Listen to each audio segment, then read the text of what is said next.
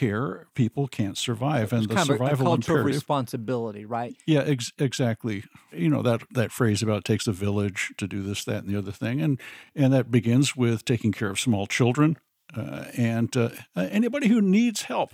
Peter, did it matter that so many people in the, let's say, late 18th century worked in the home? Yeah, Brian, I think that's a great point. We think of work as an activity that we're slotted into once we join the labor force. You commute off to work. But let's just say you can't go out into the fields anymore. Well, there's something for you to do in the household economy. There is plenty to do, whether it's childcare, whether it's food preparation, whether it's simply watching the world go by and reporting on that to your neighbors. You're part of an organism, of a community. So wasn't that better? Yeah, that's better, Ed, but what's not better is the sense that your destiny is fixed with those marks at birth, whatever it is that distinguishes you, and that the whole range of things that we now call disabilities, mental, physical, whether they happen as a result of an accident and you're disabled, all of those things lead to sort of a fixed and permanent outcome. That idea that you cannot pursue happiness, and we understand happiness to be the aspiration to be a full and complete human being because you happen to be in this category, then it's different being disabled. Then to be disabled is not to participate. Peter, were the categories of what today we call disabilities, were they the same back then, or are these inventions of the 19th century or the 20th century? Well, I think they are largely inventions of the 19th and 20th century, and part of that is based on the idea that you can do something for somebody with what we call a disability. You can enable that person, whereas I think in the 18th century, you are what you seem to be. I mean, if you can't do something, you can't do it. There's no probing question because there's no hope that the diagnosis is going to lead to any kind of outcome. That's what strikes me as different from my 20th century purchase. The presumption shifts to being whole, enabled, fully entitled citizens with a certain barriers. You might even think about those curb cuts that we have today. If you can only put cuts in the sidewalk, they can function like anybody else. And that seems very different than your period. And I think the neologism ableism, suggesting prejudice against those people with disabilities, that is that they can't overcome the effects of those disabilities. And an ableist is simply going to consign those people to the fate of not being able to participate. Well, that would be to return to the 18th century.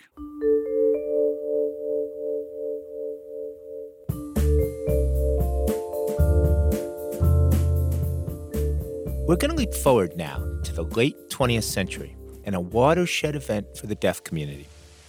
We picked Dr. Elizabeth Ann Zinsser as the 7th president of Gallaudet. No! It was March 1988.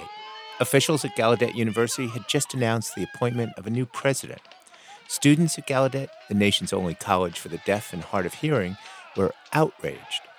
They began a campaign called Deaf President Now.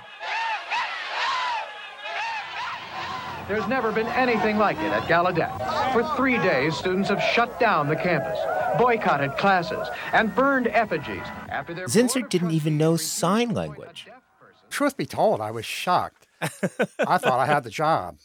This is I. King Jordan. In 1988, he was a dean at Gallaudet and one of the candidates for the presidency. Jordan lost his hearing in a motorcycle accident when he was 21. We spoke to him through a sign language interpreter. He says that students had been telling the board that it was time for Gallaudet, founded 124 years before, to have a deaf leader. But the board didn't take that message to heart, apparently. There's a famous quote where the chairman of the board says, it's not time for a deaf president. The deaf people are not ready to be president yet. Well, do you want to tell us what was going on? I can tell you what went on from my perspective. Yes. I was at home, and it was Sunday, March 6th. And I was home in the evening, and somebody called my home, and my wife answered the phone, And whoever called, I can't remember who it was now, said, "Turn on the news. You want to see what's going on." So she turned on the news, and there was live coverage of what was going on at Gallaudet. And the students were really in an uproar. And it was then that I learned that they had appointed Dr. Zinsser. So I went into campus on Monday. I drove in, and I couldn't drive on the campus. So I parked nearby, and I couldn't walk on the campus. All of the students closed down the campus, and they wouldn't let me on. And they had closed the gates. They had actually hot-wired a couple of the school buses and drove the school buses in front of the gates and deflated the tires. So it wasn't going to be very easy to get onto campus. So how did you react when you saw these protests? Were you with the students? Did your administrator sensibilities kick in and say, "Oh my goodness, this is bad for publicity"? I think both 1 and 2 are the way I reacted. I thought what the students did was understandable and correct. And at the same time, I was a dean, so I had the tension between those two different positions. One thing, if you've done your homework, that you probably know is on Wednesday at the National Press Club, I stood up in front of a group of reporters and cameras, and then I was asked, do you support what the Board of Trustees is saying here? And to my regret, I said, yes, I do. It's a board decision. While I was doing that, there was a crew there from a TV program called Deaf Mosaic from Gallaudet's TV department. And the cameraman and the producer who were there were both deaf. And when I looked back at the producer, who was a young woman who was a good friend of mine and someone who I liked and who I knew liked me, she was looking at me and she was shaking her head and she was crying. Oh. She didn't say anything. She just mouthed, "No, no." And I said, "Okay, I'm dean. And I'm also deaf. And I'm going to be deaf for the rest of my life. And I'm going to be dean for as long as I keep the provost happy. So I really have to change my position somehow." And the next day I went to campus. So yesterday, because I had been a candidate and wanted to be both reasonable and fair, I gave a statement recognizing the legal authority of the board to name the president of Gallaudet University. In fact, my personal reaction to the board's decision was and is anger. Anger at the continuing... And said, I fully support the action that the students have taken, the notion that the next president should be a deaf person, and I stand with you. I must now publicly affirm my support for the point of view held by the Gallaudet community. And while I was saying that, I knew that I was shooting myself in the foot. I thought, ain't no way I will ever become president now. I mean, not now, not later. They're going to have to appoint somebody because Zinsser can't weather this storm. I know that. But given the way I stood up and did this, they're never going to appoint me. Right. That was Thursday. On Friday, Zinsser resigned. And the short of it is that I got a telephone call on Sunday telling me that the board had appointed me president. So we went to the Mayflower Hotel where the board had been staying, And the Mayflower, when they announced a press conference, word got out. And so all the students came there. I mean, hundreds and hundreds and hundreds of students came. And I remember a short written statement that I had. I wanted to really be careful of what I said. And I must give the highest praise to the students of Gallaudet for showing us exactly, even now, how one can seize an idea with such force that it becomes a reality. And I pronounced reality, like real estate. An idea becomes reality. And my wife gave me an elbow. King, what impact do you think this event had on the deaf community? Oh, wow. It's almost impossible to measure. I think about halfway, well, no, not halfway through the week. Actually, it was probably toward the end of the week. I realized that it was not really a protest anymore, that it was really a revolution, that the deaf community would never be the same, that the view of and understanding of and perception of deaf people would never be the same. It began as a student protest, but it really became a revolution about the rights and abilities of people who were deaf, and a cry for the recognition of people who can hear of those abilities and rights. And there was a little buzz phrase that I had when I was president, and that was, deaf people can do everything except hear. And I believe that with all my heart. King, I can't tell you what a pleasure it's been to talk to you today. Thank you so much for joining us on Backstory. Thank you. It's really been a pleasure for me. I. King Jordan is President Emeritus of Gallaudet University.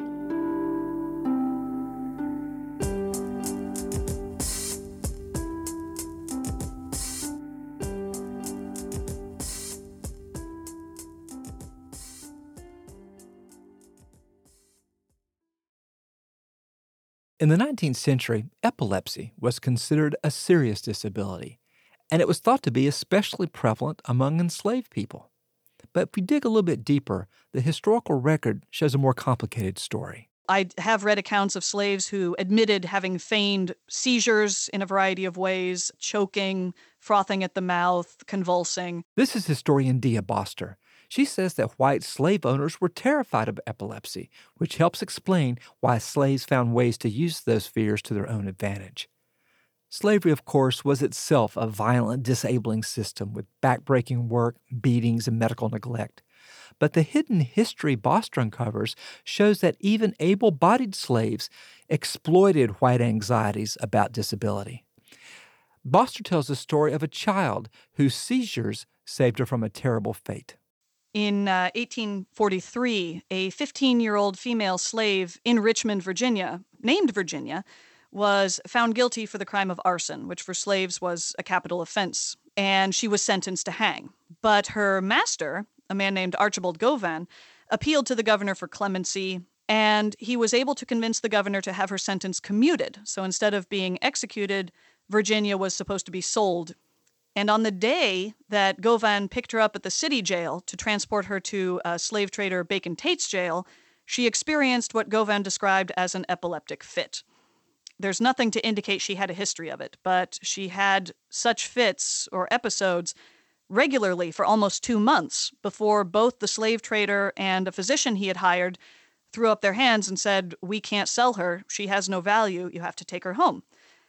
So a slave, a young girl who had been found guilty in a Richmond court of a capital crime, was sentenced to die, was saved. Her life was saved. She wasn't sold. She was returned to her family. How would they know that she had epilepsy?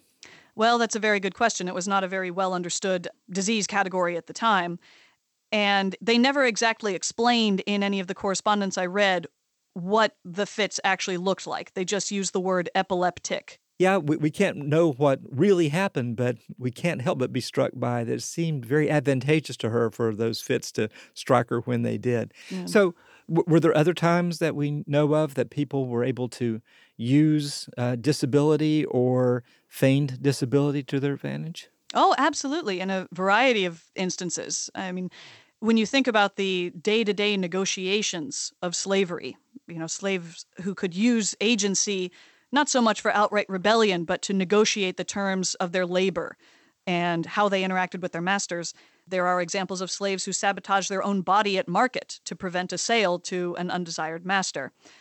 My favorite example, though, and it's a very unique one, of a slave who utilized a masquerade of disability to her advantage was Ellen Craft, who in 1848 escaped with her husband William from Macon, Georgia to Philadelphia. And that's a long way to escape as enslaved people, right? It is. And what's really remarkable about the Craft story is that they traveled on public transportation the entire way. Wow. Yeah. So I'm guessing disability played a role in this. Can you explain? Absolutely. So the Crafts devised a plan where Ellen, who was fairly light-skinned, presumably she was the daughter of her master, her white master, she disguised herself as a white slave-holding man and gave herself the persona Mr. Johnson. And her husband, William, who was slightly older than she, disguised himself as Mr. Johnson's servant. And the cover story was that they were going to Philadelphia to seek medical treatment. And in order to For cover Mr. up... Johnson. For Mr. Johnson, Right. yes. In order to cover up Ellen's femininity, her voice, the fact that she could not read or write, because as a slave she had never been trained how to read and write, they utilized a variety of disabling characteristics. So they put shaded green glasses over her eyes to feign a problem with her eyesight. They wrapped her head in poultices. When an acquaintance who knew her as a slave tried to strike up a conversation with her, she feigned deafness so that she wouldn't have to respond.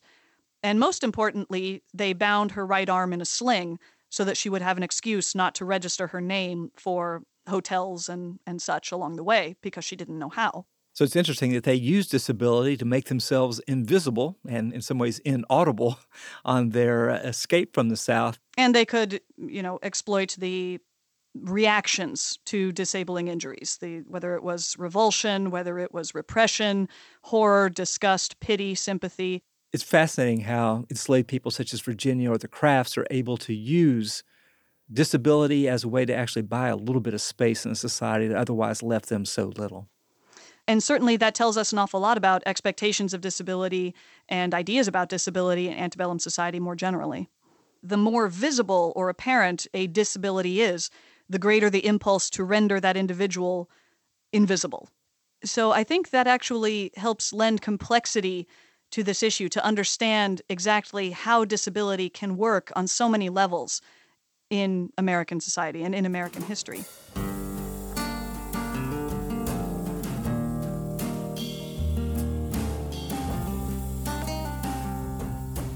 Dia Boster is a historian at Columbus State Community College and author of African American Slavery and Disability, Bodies, Property, and Power in the Antebellum South, 1800-1860.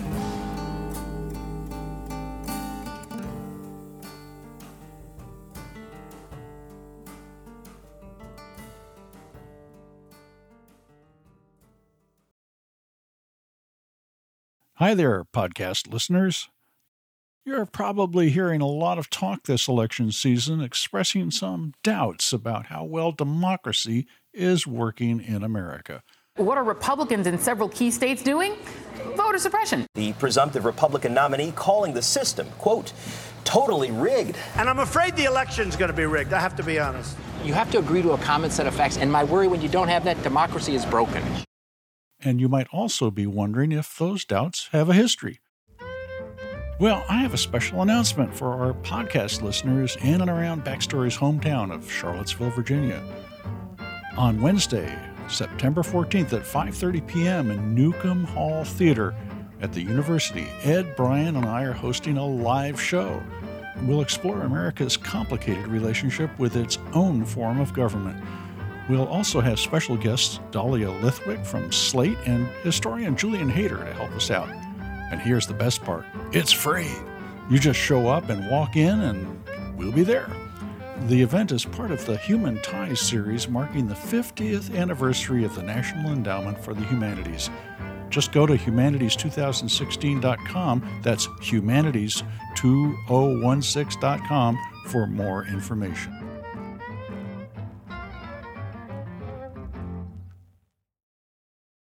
Earlier in the show, we spoke with actor Matt Fraser. He's best known for his part in American Horror Story, where he played Paul, the illustrated seal boy. The role was a fitting one. 15 years ago, Fraser constructed an entire act based on a historic sideshow performer named Stanislaus Berendt, whose stage name was Sealo the Seal Boy. We asked Fraser how he started in the profession and to tell us about its history. It all started when I was an actor and I went for an audition at The Bill, which is our long-standing police drama. And I had a great audition with the guy, but then I didn't get the call. And I just knew it was my disability. And we called them and they said, we caught them on the hop and they were all like, he needs to drive. Sorry, there's a problem. The character needs to drive. And I have full driving license at the front of my resume. So they just picked the wrong excuse. And I thought, okay, I get it. People don't want me. Right, where can I go where not only will I be wanted, but no one can take the job from me? And at the time I was interested in looking at freak shows as the cultural heritage of disabled performers today.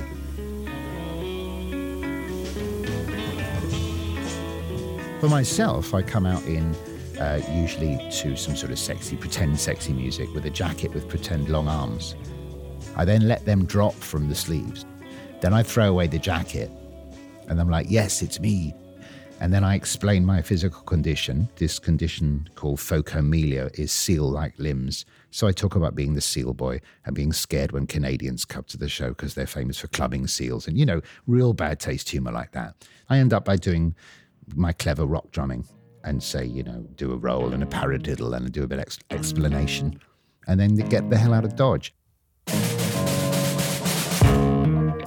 When I explain my medical condition in terms of what my bones are like, I can see that the audience are genuinely interested. And do I detect a sort of relieved to understand? I think I do.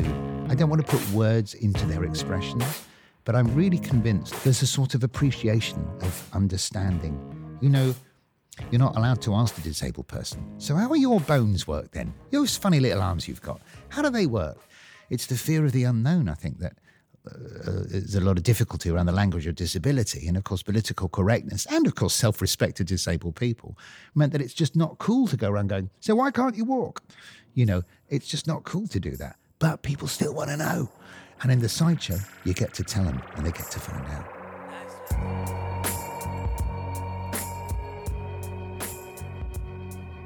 This is part of America's entertainment heritage, and so I very much feel that in doing the Seal of the Seal Boys act, you get a guilt-free slice of history to see what it was like for a disabled performer. He was very proud of the fact that throughout his 35-year career, he looked after all 5 members of his family. He kept them clothed, housed, and fed, and it was something he was tremendously proud of.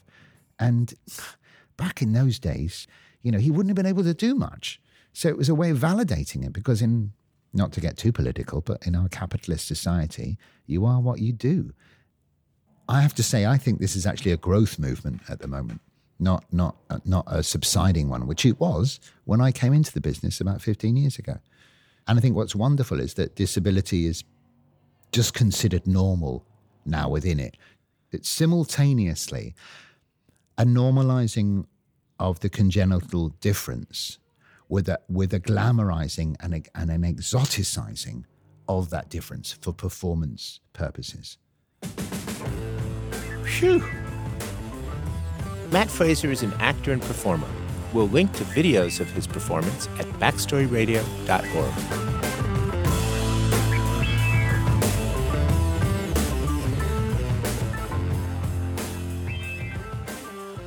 In July of 1990, President George H.W. Bush signed the Americans with Disabilities Act. This landmark law prohibits any employer from discriminating on the basis of disability.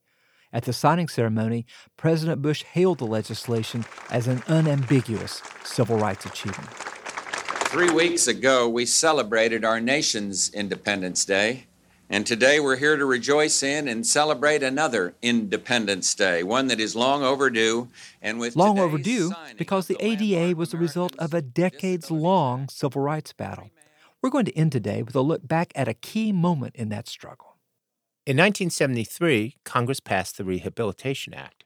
It mostly applied to veterans, but it included a clause, Section 504, that prohibited any federally funded institution from discriminating against anyone based on disability.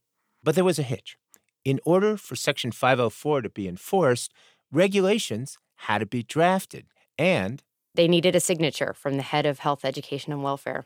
This is Emily Smith Badix, Associate Director of the Paul K. Longmore Institute on Disability. She says President Nixon's Health, Education, and Welfare Secretary never signed the 504 regulations. When Jimmy Carter took office, his secretary, a man named Joseph Califano, didn't sign either. Without those regulations, people with disabilities continued to face rampant discrimination and unemployment. By 1977, they weren't going to take it any longer. Protests in 10 cities across the U.S. were held at health, education, and welfare offices to demand the signing of 504 regulations on April 5th, 1977. In San Francisco, disability rights activists occupied a federal building for nearly a month. Although protesters didn't know it when they showed up in the morning, leaders of the movement planned to stay until they got that signature. Emily Smith Badix collected oral histories from those involved in that protest. It all started this morning here at the old federal building on 50 Fulton. Somebody said to me, there's a demonstration at the federal building tomorrow. It's going to be outside from blah to blah time. We're inviting deaf people to come, so we need an interpreter. Can you interpret? So we were just going around in a big circle with signs and chanting different slogans and singing songs, and it was hot. And the third hour into it, I was thinking, I need to go home. And that was when the organizers said, tell the deaf people we're going inside. I was like, what? We're going into the building. We're gonna take over the building.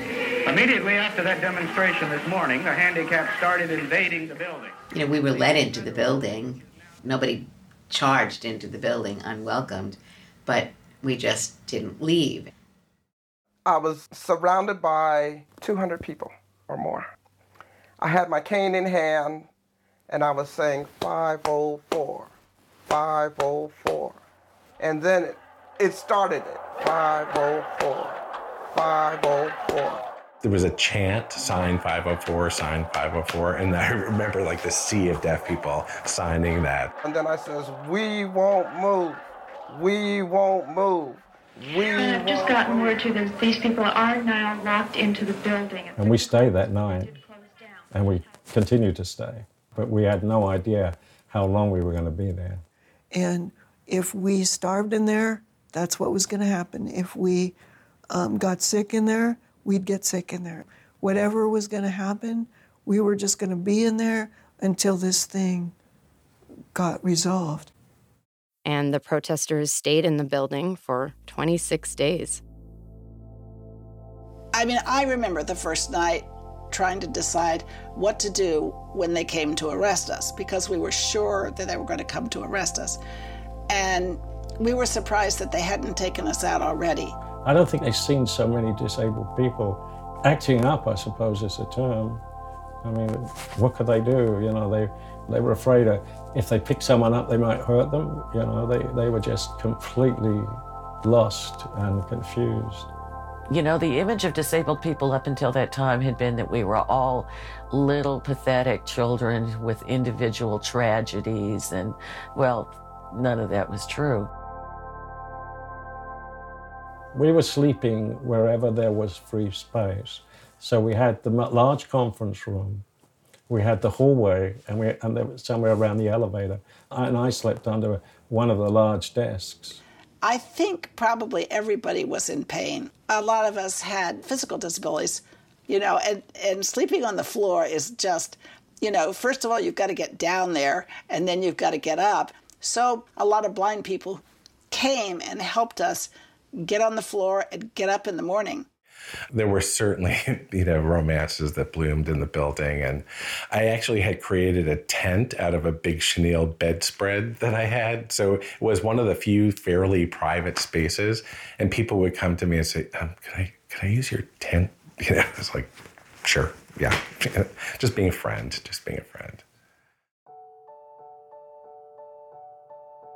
It was pretty amazing that we had 3 meals a day.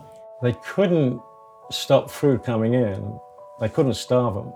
That would look even worse. The Black Panther Party was there every day, bringing us really good food. And the people with the guns at the doors said, you can't come in. And they said, either you let us in or we're going to come back with our guys with our guns. And they let them in. The media was our main weapon. The sit-in at San Francisco's HEW headquarters now is in its 3rd day. At one point, the building, trying to figure out how to get these people out of their federal building, said, well, let's turn off the phones. If they can't reach the press, their power will be weakened. There were huge windows in the federal building, and there were people signing the press releases to people on the outside, and then interpreters would interpret what was being said on each end. So much so that within a day, the building said, oh, give them the phones back. It's not making a difference anyways.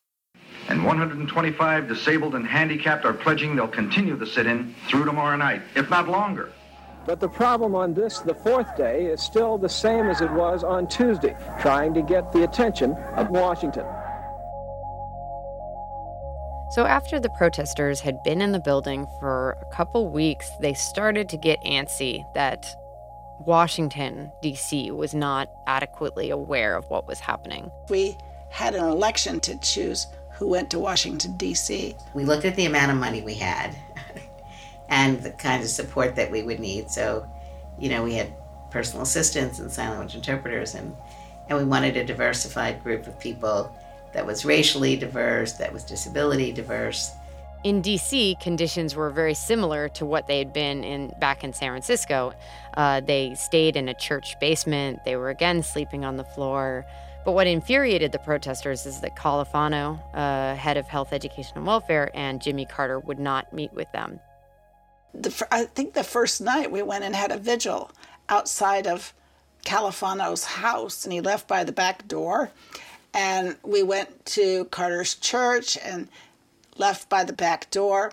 So this was part of our tactic, was to say, this is not an open door administration.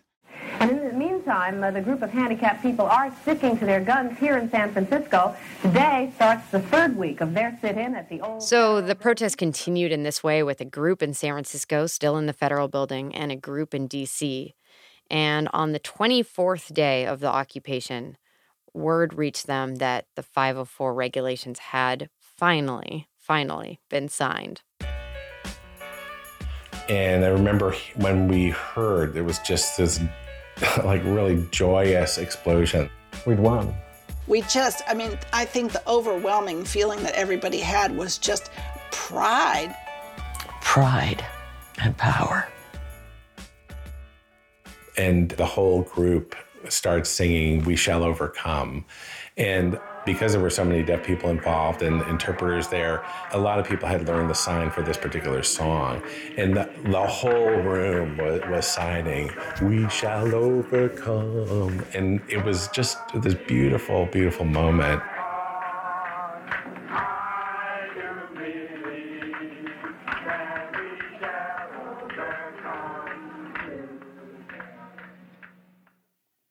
When Congress passed the Americans with Disabilities Act in 1990, it bore the imprint of the 504 protests.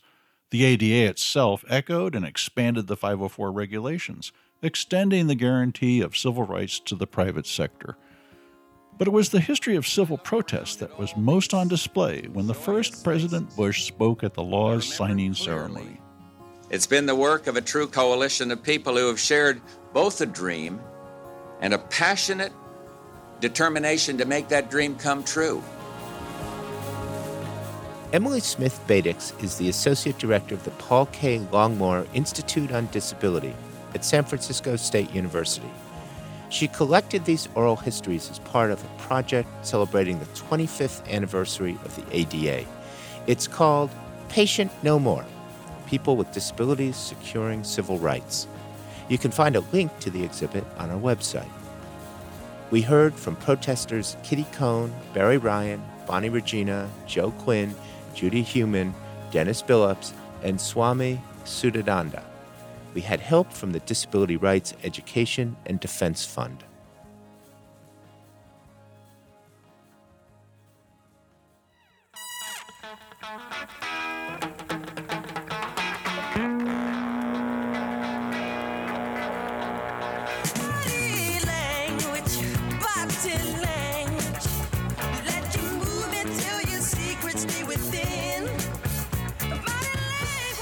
That's going to do it for us today, but you can continue the conversation online. Tell us what you thought of this week's show and help us shape our upcoming show on great debates in American history. We'll also mark Halloween with an episode on the history of horror.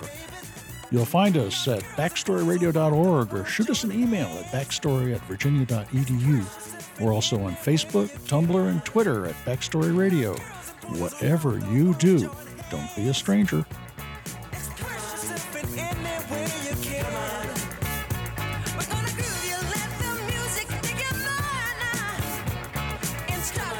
This episode of Backstory was produced by Andrew Parsons, Bridget McCarthy, Nina Ernest, Kelly Jones, and Emily Gaddick. Jamal Milner is our technical director, Diana Williams is our digital editor, and Melissa Gismondi is our researcher. Backstory is produced at the Virginia Foundation for the Humanities. Major support is provided by the Shia Khan Foundation, the National Endowment for the Humanities, the Joseph and Robert Cornell Memorial Foundation, and the Arthur Vining Davis Foundations. Additional funding is provided by the Tomato Fund, cultivating fresh ideas in the arts, the humanities, and the environment, and by History Channel, history made every day. Brian Ballow is Professor of History at the University of Virginia and the Dorothy Compton Professor at the Miller Center of Public Affairs. Peter Onuf is Professor of History Emeritus at UVA and Senior Research Fellow at Monticello. Ed Ayers is Professor of the Humanities and President Emeritus at the University of Richmond. Backstory was created by Andrew Wyndham for the Virginia Foundation for the Humanities.